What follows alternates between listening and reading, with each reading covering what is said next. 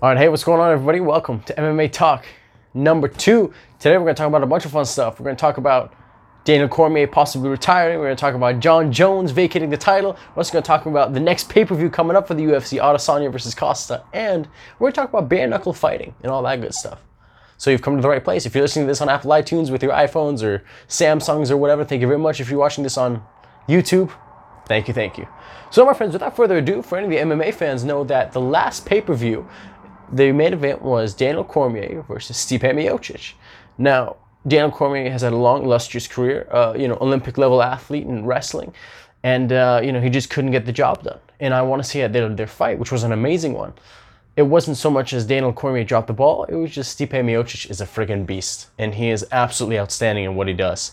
It was very exciting, it was fun, and man, Stipe Miocic is good. So if DC is hanging up the gloves, I'd recommend for anyone who doesn't know who Daniel Cormier is or who hasn't watched his fights, you can go YouTube, just find some highlights for yourselves. I think finding DC and his bout with Alexander Gustafsson would be interesting. I think looking at his bouts with Jon Jones might be interesting. But yeah, it was an interesting guy. I kind of discovered Daniel Cormier a little bit later on in his career. Okay, I'm going to be honest, super late. Like, I basically really got into it. I'd heard of his name before, but I hadn't, seriously paid attention to him until the Jon Jones rivalry. His rivalry with him really put him on the map for me. And I think, guys, one of the most heated, hateful rivalries that you'll find in UFC is easily Jon Jones and Daniel Cormier. Now, a lot of people will say, oh, Daniel, it's not real, and they're paid to say that. Man, these guys hate each other. Jesus, type in DC and Jon Jones. Unbelievable some of the things these guys have said to each other. But yeah, man, I think, if DC's retiring, he's had an amazing career. If he's not retiring, I'm super excited to see, if they give him a final fight. What if they give him a final fun fight? If it's against hopefully a big opponent, it'd still be a main event somewhere. Because I think he deserves it, But yeah, sensational record. I want to say 22-3. I want to say 22-3. Those losses coming, 2 of them to Stipe and 1 of them coming to Jon Jones. So phenomenal, man. Good on him. Good on him, and bless DC's soul. So as soon as DC retires, a couple days later, Jon Jones comes out. He's like, guys, it's been fun. I'm vacating my belt. He just gave up his light heavyweight championship. He's like, yeah, man, I'm done with this. I'm going to take a break for a while. And people are like, what the hell? So here are my first thoughts. Jon Jones, I'm a huge fan of his. I really am. As a fighter, unfreaking believable. As a person, I haven't decided how I feel about him yet. But as a fighter, amazing. Easily one of the greatest to ever step foot in the octagon. Many would even say the #1 greatest, right? It's open to discussion. But, this comes at a weird time, right? The one thing that really rubbed me wrong about Jon Jones was one of the big things that had been disturbing him was the money. He was like, hey, man, I'm asking for more money. I'm trying to renegotiate with the UFC. I'm trying to up my salary. And the UFC was like, nah, dude, we're not going to do that. And that's one of the reasons why Jon Jones was kind of playing hard to get. And I think that was one of the reasons that he did drop his title and he's moving up to heavyweight. Now you go, well, Daniel, why would he renegotiate? Here's the thing. Just being an amazing fighter doesn't mean you're going to make amazing money. Perfect example, Demetrius Johnson. Who? Exactly. Now, who makes good money? I would assume a Conor McGregor makes good money.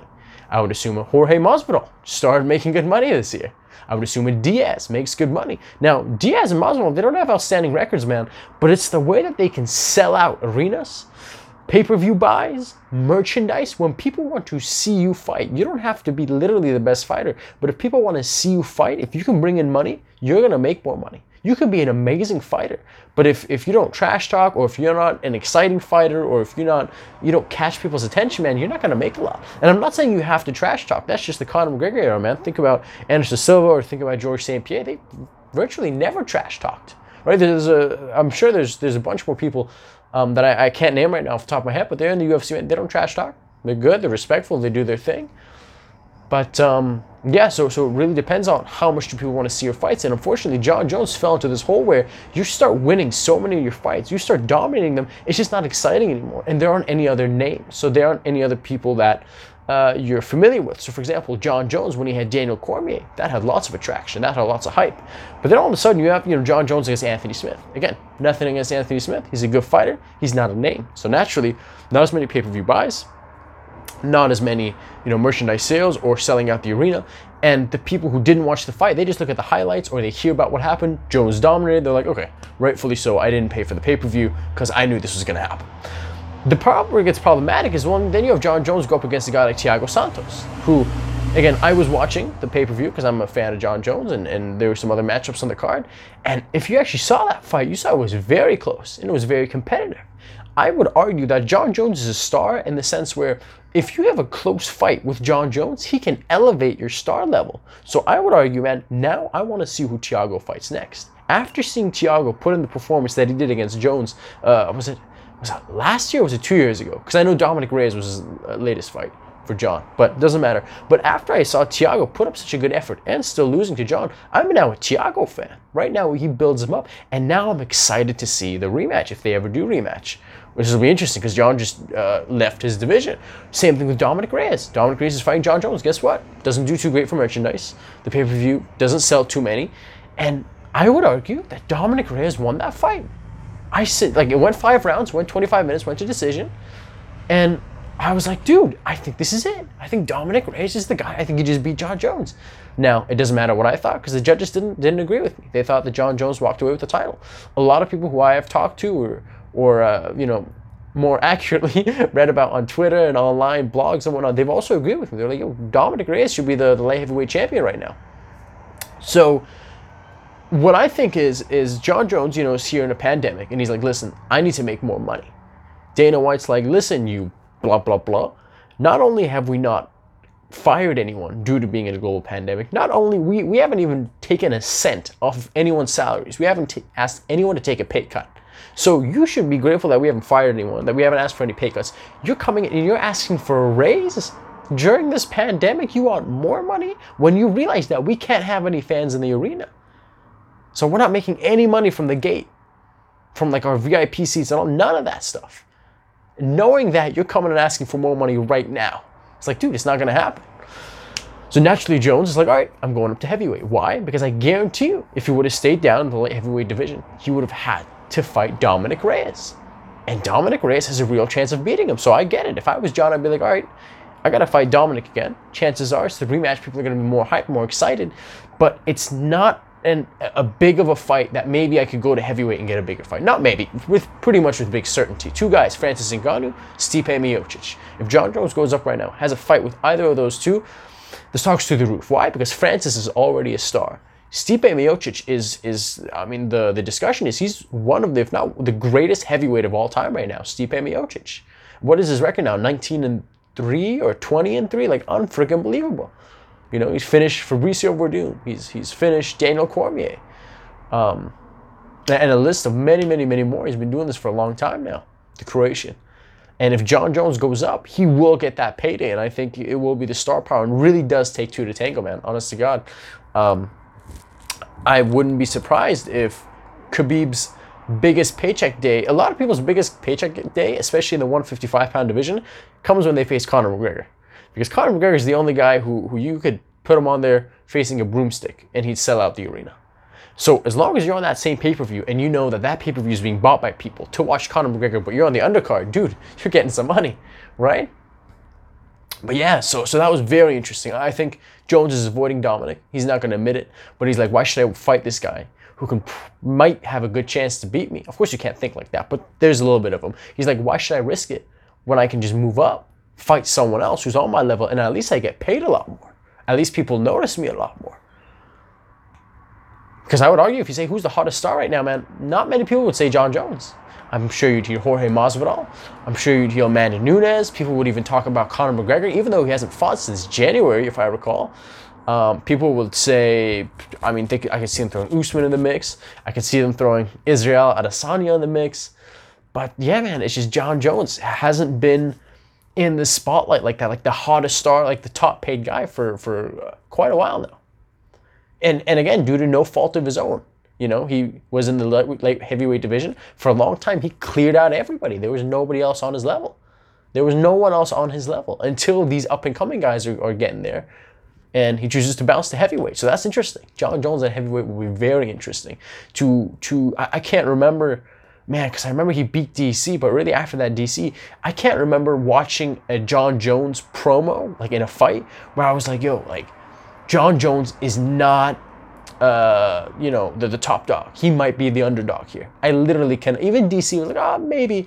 Now, to be fair, that's just when I started following John Jones' career, like really succinctly, accurately. But man, if he goes up to heavyweight, John Jones versus Stipe Miocic, or John Jones versus Francis Ngannou, we're selling out pay-per-views, ladies and gentlemen, and heavyweight gets a whole lot more interesting. That's very, very, very exciting, man.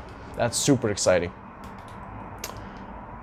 Now, my friends, the next pay-per-view coming up for the UFC is Adesanya versus Paulo Costa. For the people who don't know, Paulo Costa is a very, very talented guy, handsome-looking dude too. Huge guy. He's so big, man. He's so big. I can't believe in the middleweight division. The middleweight, what is that? I want to say it's is that 175 or 185? I feel like middleweight is 185. Or is that, yeah, or something along there. But yeah, he's a big guy. He's a big boy, and he you know, fights in the middleweight.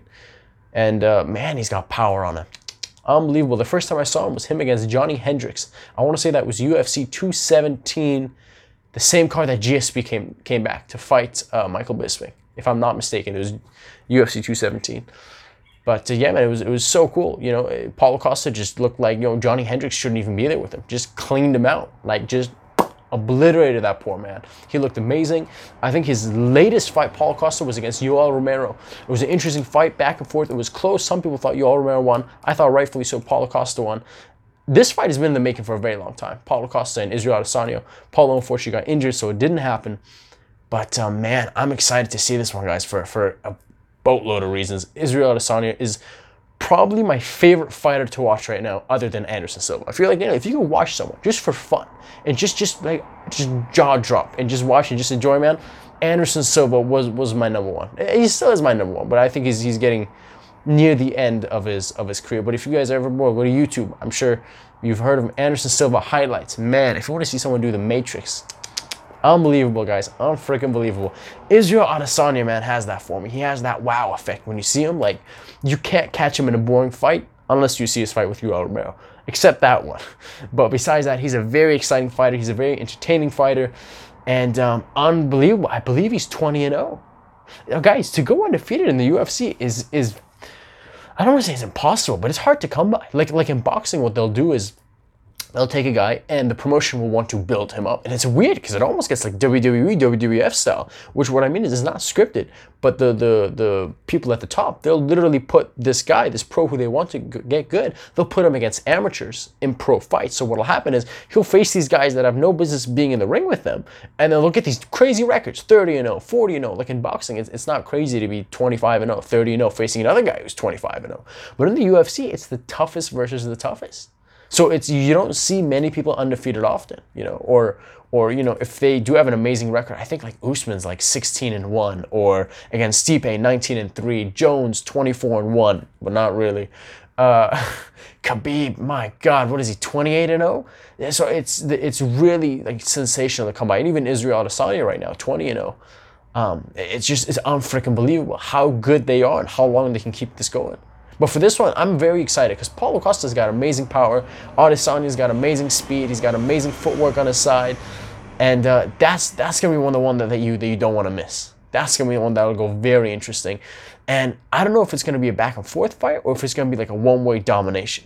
I would like to think it's going to be back and forth, that they'll trade rounds. One guy's going to win one round, the other guy's going to adjust, win the other round. But Israel Adesanya, easily the most, if not the most, easily in the top 2 or top 3 most gifted strikers, most technical strikers in the UFC as of right freaking now. So that's an amazing one, my friends. Israel Adesanya versus Paulo Costa. Phenomenal stuff. Finally, folks, I want to talk a little bit about bare knuckle boxing or bare knuckle fighting. I don't know how much you guys know about this stuff, but there's a young lady who used to fight for the UFC. Her name was Paige Van Zandt. Amazing, you know, great girl from what I've seen, from what I've heard. Smiles all the time, sunny, bubbly. You know, she does her thing. Whooped people, didn't have the most amazing record, you know, but overall she was a nice looking girl, and what happened was her contract with the UFC ended and she signed with someone called bare knuckle boxing or bare knuckle fighting for a multi-year $1 million contract. Now the thing is, guys, I don't know if you guys have ever seen bare knuckle boxing, but it's pretty ugly, it's pretty brutal. So, you know, if you watch a UFC fight, don't get me wrong, you're gonna see, you know, busted up lips, swollen this, swollen that, so people get pretty messed up. But if you were to watch bare knuckle boxing, some of the cuts look horrific. And the reason for that is, it's in the title. I believe, I'm trying to think, do they have their hands wrapped?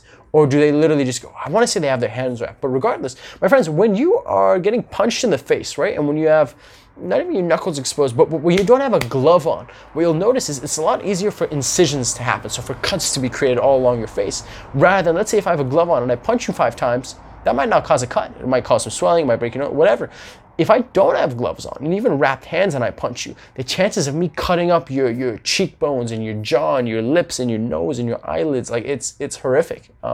It looks really, really bad. Now here's what's interesting. If you look at, you're like, all right, Daniel, well, bare knuckle boxing is obviously worse than like regular boxing, right? Or MMA. Here's what's interesting. When the gloves got first introduced in boxing or in MMA, I should say in UFC specifically, because I know the UFC story. The idea wasn't, hey man, I'm bringing in these gloves so I can protect your face. The idea was, I'm bringing in these gloves so I can protect my hands. Because if I keep punching you in the face, specifically in the jaw and the harder bones, I can break my knuckle. Furthermore, I can break my hand and I can't fight anymore.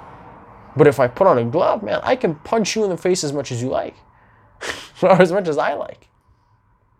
So, bare knuckle boxing is interesting because you're in this safe space. If we're talking about what's more dangerous, right? You're like, well, Daniel, bare knuckle sounds crazy dangerous. Well, hear me out.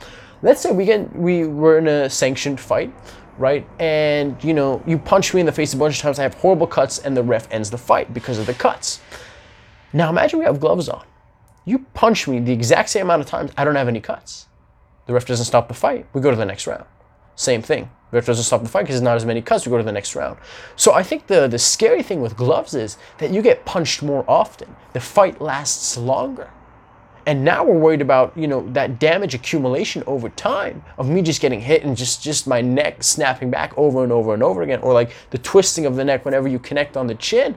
And then you start going, whoa, man, like when we're talking about neurocognitive, like disorders, we're talking about things like Alzheimer's and dementia and things being sped up like that due to all those blows taken to the head. I would have to think that boxing with gloves on, because the fight ends up going longer because A, you don't hurt your hand, and B, the ref doesn't see as many fight-ending cuts, that can be crazy damaging to the brain, right? Because your brain's getting scrambled around in there every time you're getting hit. So in one sense, it's like bare knuckle is brutal, and the cuts look pretty bad. But on the other hand, man, if you don't see anything on the exterior, you don't know what's going on in the interior in terms of a concussion, right? How many times can you get punched in the face with a glove on, right? Because the other guy's hand, it doesn't break, or it's at least cushioned a little bit more. So now you're worried about, dude, how long do we let this fight go on, right? Especially if you're talking about boxing, 12 rounds, or it used to be 15 rounds, if I'm not mistaken. So I think that's a very interesting conversation. Well, what do you folks think about just like bare knuckle boxing in general? Like, I know that a lot of people find UFC a barbaric sport, brutal sport, and to each their own. I totally understand why they'd say that. But I genuinely find people who find UFC extreme divided up, rightfully so. They go, well, Daniel, UFC is cage fighting, but martial arts isn't as extreme. Like if you go to like a classic like karate club or a taekwondo club, again, it depends on the club, right? If we're like punching through boards and whatever, that's a different story. But there's a difference between cage fighting and like a true pure martial arts class, right? Like an aikido class, a judo class, Wing Chun class. Like it's on its own, right? It's different. It's not that sort of a mentality, like a sport, combat. So I find that interesting. But what do you think folks think about bare knuckle boxing? Should it be banned? Should it be legal? But what are your thoughts on that? Is that too dangerous? Guys, if I'm not mistaken, UFC, or I think MMA in general, was MMA banned in New York a couple years ago? Because I remember the UFC went to Madison Square Garden and they were like, yeah, this is our first, was it the Conor McGregor Eddie Alvarez fight? I want to say UFC 205. Because I remember for a very long time, the UFC never went to Madison Square Garden. I believe it was because they were banned. Now, I'm trying to remember, was boxing banned as well from New York, or was it just UFC, like just MMA? Because they deemed it too violent. So I'm curious about what people think about bare knuckle boxing. I think, man, overall, people just find like fighting really exciting. I know for myself, it's not the fighting per se. Like it's not, I don't want to see two bozos punching each other in the street. But it really is, when you see individuals who spend hours, months, years perfecting certain moves to move in a certain way that me and you cannot move, I find that very interesting, right? When you get two people who have trained their own skills and they've honed their own crafts, and then they face off, and one guy's trying to cancel out the other guy's moves while implementing his own, I find that very fascinating. And then you get into the whole mindset games of the deception and the fakes and the feints and all this stuff, and some of them can be truly beautiful. Some of them can be really, really beautiful, especially if you start breaking down the kickboxing techniques, and if you know a little bit of jiu-jitsu, some of the grappling will stand out to you more. I think it can be really, really, really sweet. But yeah, guys, with that concludes MMA Talk. I hope you guys enjoy. This has been Daniel Teaches. Will I do another one for that pay-per-view, Israel Adesanya vs Paulo Costa? I don't know. We'll see. We'll see what happens. But besides that, thank you very much for listening. Thank you very much for watching. This has been Daniel Teaches. Have an absolutely sensational day, and take care of yourselves. Bye-bye.